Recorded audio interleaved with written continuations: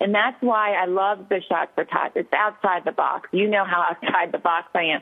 So you're raising awareness and funds in such, and I posted it on Facebook, and in such a cool way, because a way to give back to the community of what they are looking for, because it would be great if everybody could donate $5, $1, $10, $10,000 to every foundation that's needed to help every child out there that's suffering from any rare or genetic disease, but we can't.